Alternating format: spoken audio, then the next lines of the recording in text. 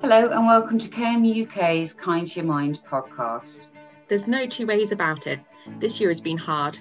We're all doing our best, whether that's juggling homeschooling and Zoom calls, filling our time on furlough, or going into work every day to keep the country moving. When you're having a tough time, it's pretty tempting just to retreat into yourself and feel like you're the only one struggling. Spoiler alert, you're not. And that's what this podcast is all about. Opening up and sharing about a variety of topics to make us all feel a little less alone. There's power in talking, so let's chat. We'll cover everything from how to support a colleague or friend, personal stories of living with mental health problems, and a variety of general wellbeing topics like domestic abuse and neurodiversity. So let's get started.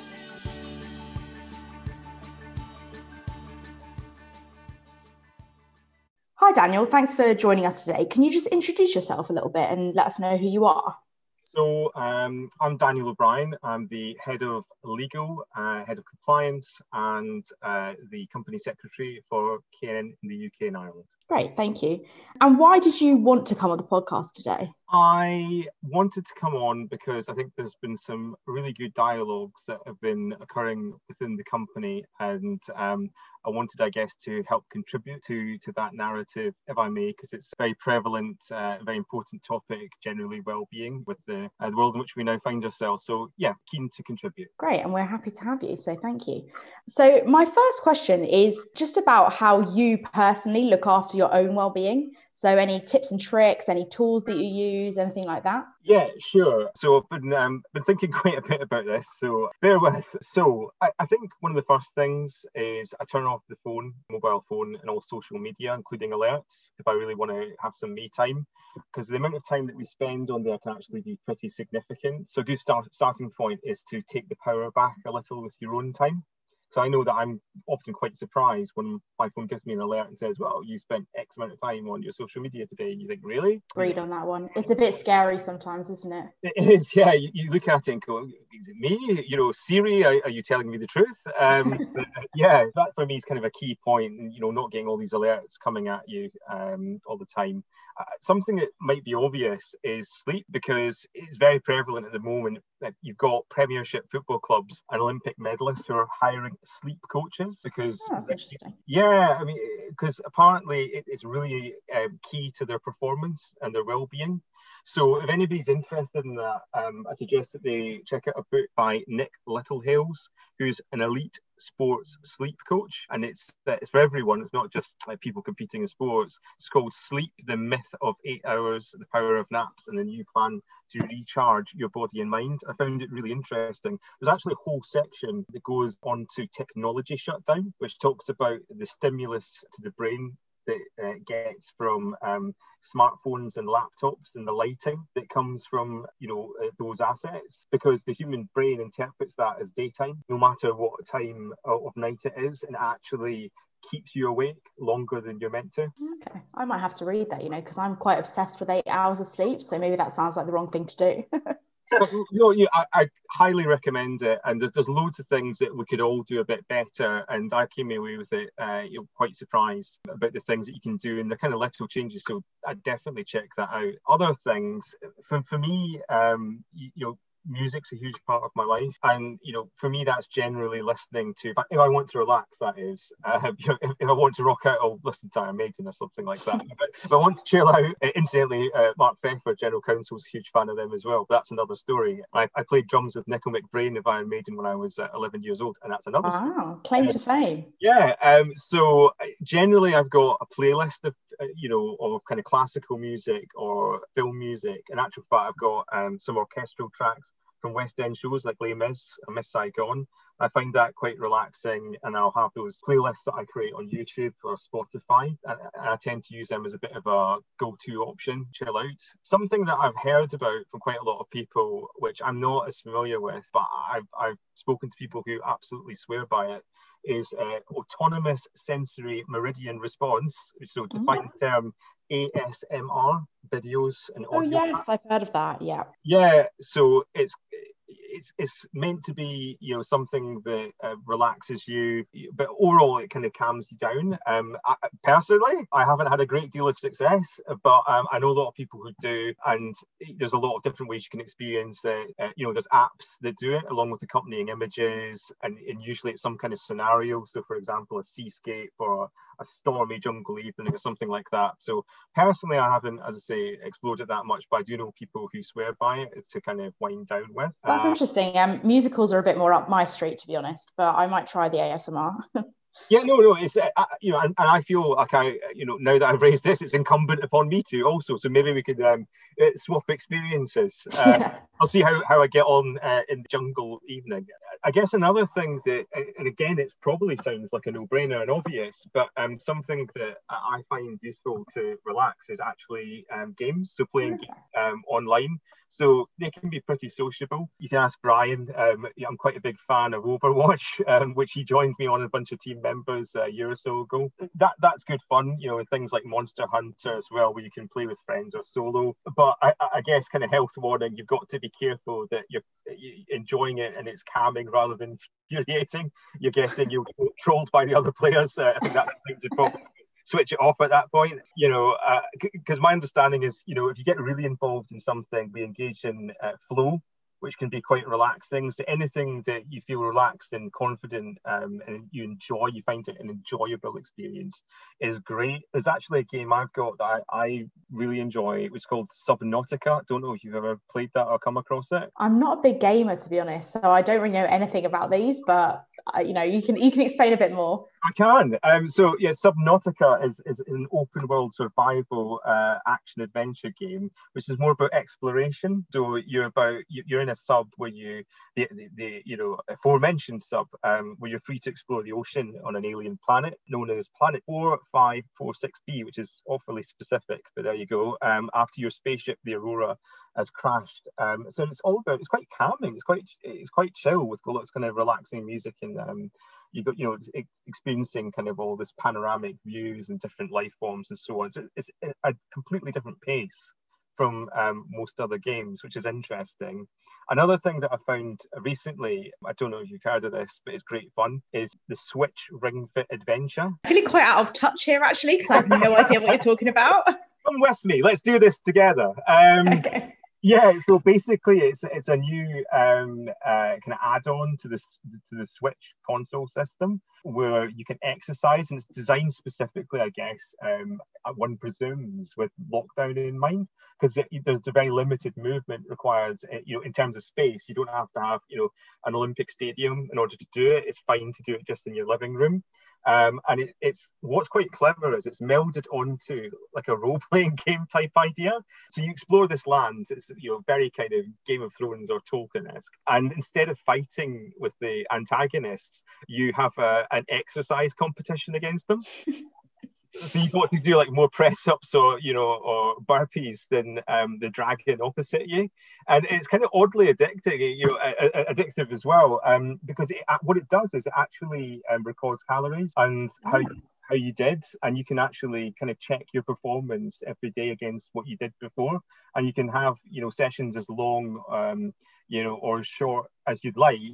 And you can also, there's a scoreboard, so you can, if you've got other friends who've got access to the game, you can kind of positively encourage each other to keep going further with the game as well, and kind of beat your records and improve. So it's a really interesting take on the use of that technology, and it's very sociable as well. So I kind of like it, actually. It sounds like a great idea, actually, because I'm extremely competitive, so that's the sort of thing that would work on me. Well, yeah, well, I tell you, you know, when Sauron kind of comes into his lycra and decides to kind of work out, you know, things get real. So, but yeah, it's just good fun. I mean, something else that I really enjoy is reading. Just, you know, I find that, you know, a good book can transport you away from your immediate setting. It's amazing how quick it can happen. If I've had you know, a very full-on negotiation with another party, it's evening time and I want to chill out. It's amazing how quickly you can fall into a good book and you can just focus on something else. You know, if you look at the recent adverts for Audible, where they can advertise visiting Beyond the Wall and Hogwarts. It definitely taps into that escapism, I feel. And in actual fact, there's a lot of interesting companies doing stuff to kind of make the most out of the situation we all find ourselves in. So it's no secret from a lot of people who know me that I'm a huge kind of horror and sci-fi fan. So my wife Sarah actually bought me a book crate subscription service, which is quite up my street. It's called the Abominable Book Club. So they're based in Wales and they hand curate titles. So every month you get a new title by a prominent author, which is usually actually signed for you as well. That's cool. Yeah, and one out of print title as well, along with kind of local tea blends, hot chocolate and cakes. So it's a really great idea, actually. And, you know, actually we do something similar for our daughter, Seren, which is a subscription service called Main Street Disney, where they do this huge form we have to fill in about them. You know, I think it was, you know, more detailed than my application, you know, to work with KNN, you know, and they then curate items of interest, the Disney items. So it's become something to look forward to in our house, receiving those items. We get them once a month, and it's something that we can all share in, or you can get something for each of your enthusiasms, which I think is really interesting, actually. Yeah, you know what? I really like that idea because I'm also a really big reader, and actually my favorite genre is dystopian fiction, so that sounds right up my street. But last year I did a gin subscription, so I'm thinking maybe I should replace that with a book one. It's much more educational.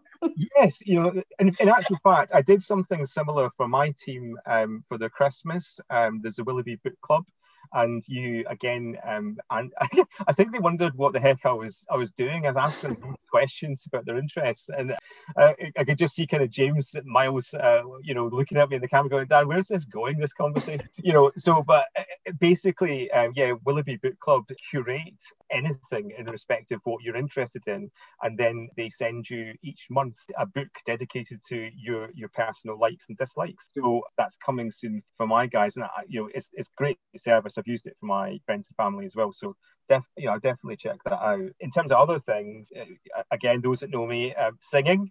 They say that singing and dancing are expressions of joy and being alive, you know, and I really enjoy both. So I find that just singing, it lifts my spirit when they're down.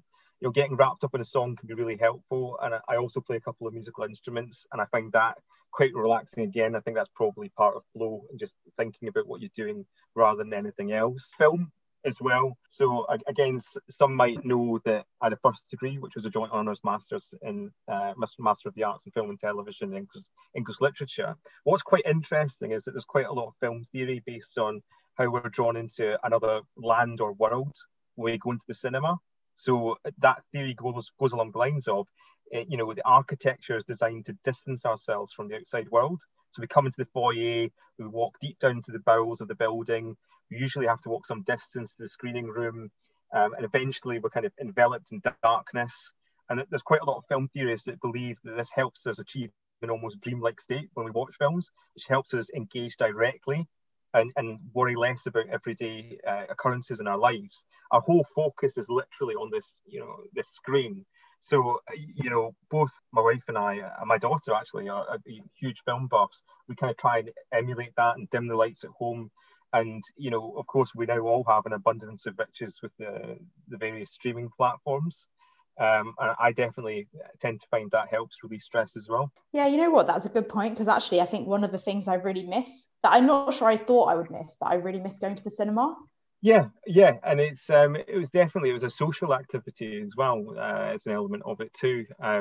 But definitely, I think you can, in a sense, achieve some of that by kind of dimming the lights and just focusing on it. And it's not the exact same, but it's something along the same lines. I guess another thing that I found recently is the process of Ikiji. Have you heard of that? No, I haven't. Right. Okay. So basically, I'm quite a Japan buff. I'm really into lots of things like, you know, manga, Studio Ghibli, kaiju films, all these different things. So there's this Japanese concept of Ikiji, which is about having a less stressful existence and greater happiness. Sounds good. So, and it's based around a couple of kind of pillar concepts, which is one, start small.